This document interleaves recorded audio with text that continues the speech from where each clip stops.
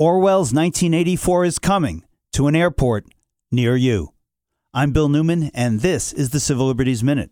If the Trump administration gets its way, United States citizens boarding international flights will have to submit to a face scan. This, according to the Associated Press. The Department of Homeland Security at first promised it would only retain those face scans, that data, for 14 days. But the administration has already reneged on that promise, saying that in the future, it may well have to keep all the data on all Americans who fly to any country at any time. The government says that, as a trial program, passengers will be able to opt out of it.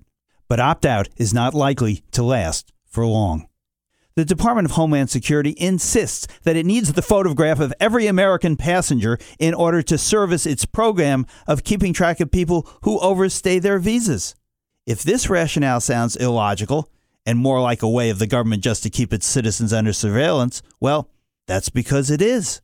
And if this face recognition program sounds to you like it is the government wanting to be able to trace people wherever they go at all times in America, well, that's because it's what the program does. And if all of this sounds like Big Brother in 1984, well, that's because it is. The Civil Liberties Minute is made possible by the ACLU, because freedom can't protect itself.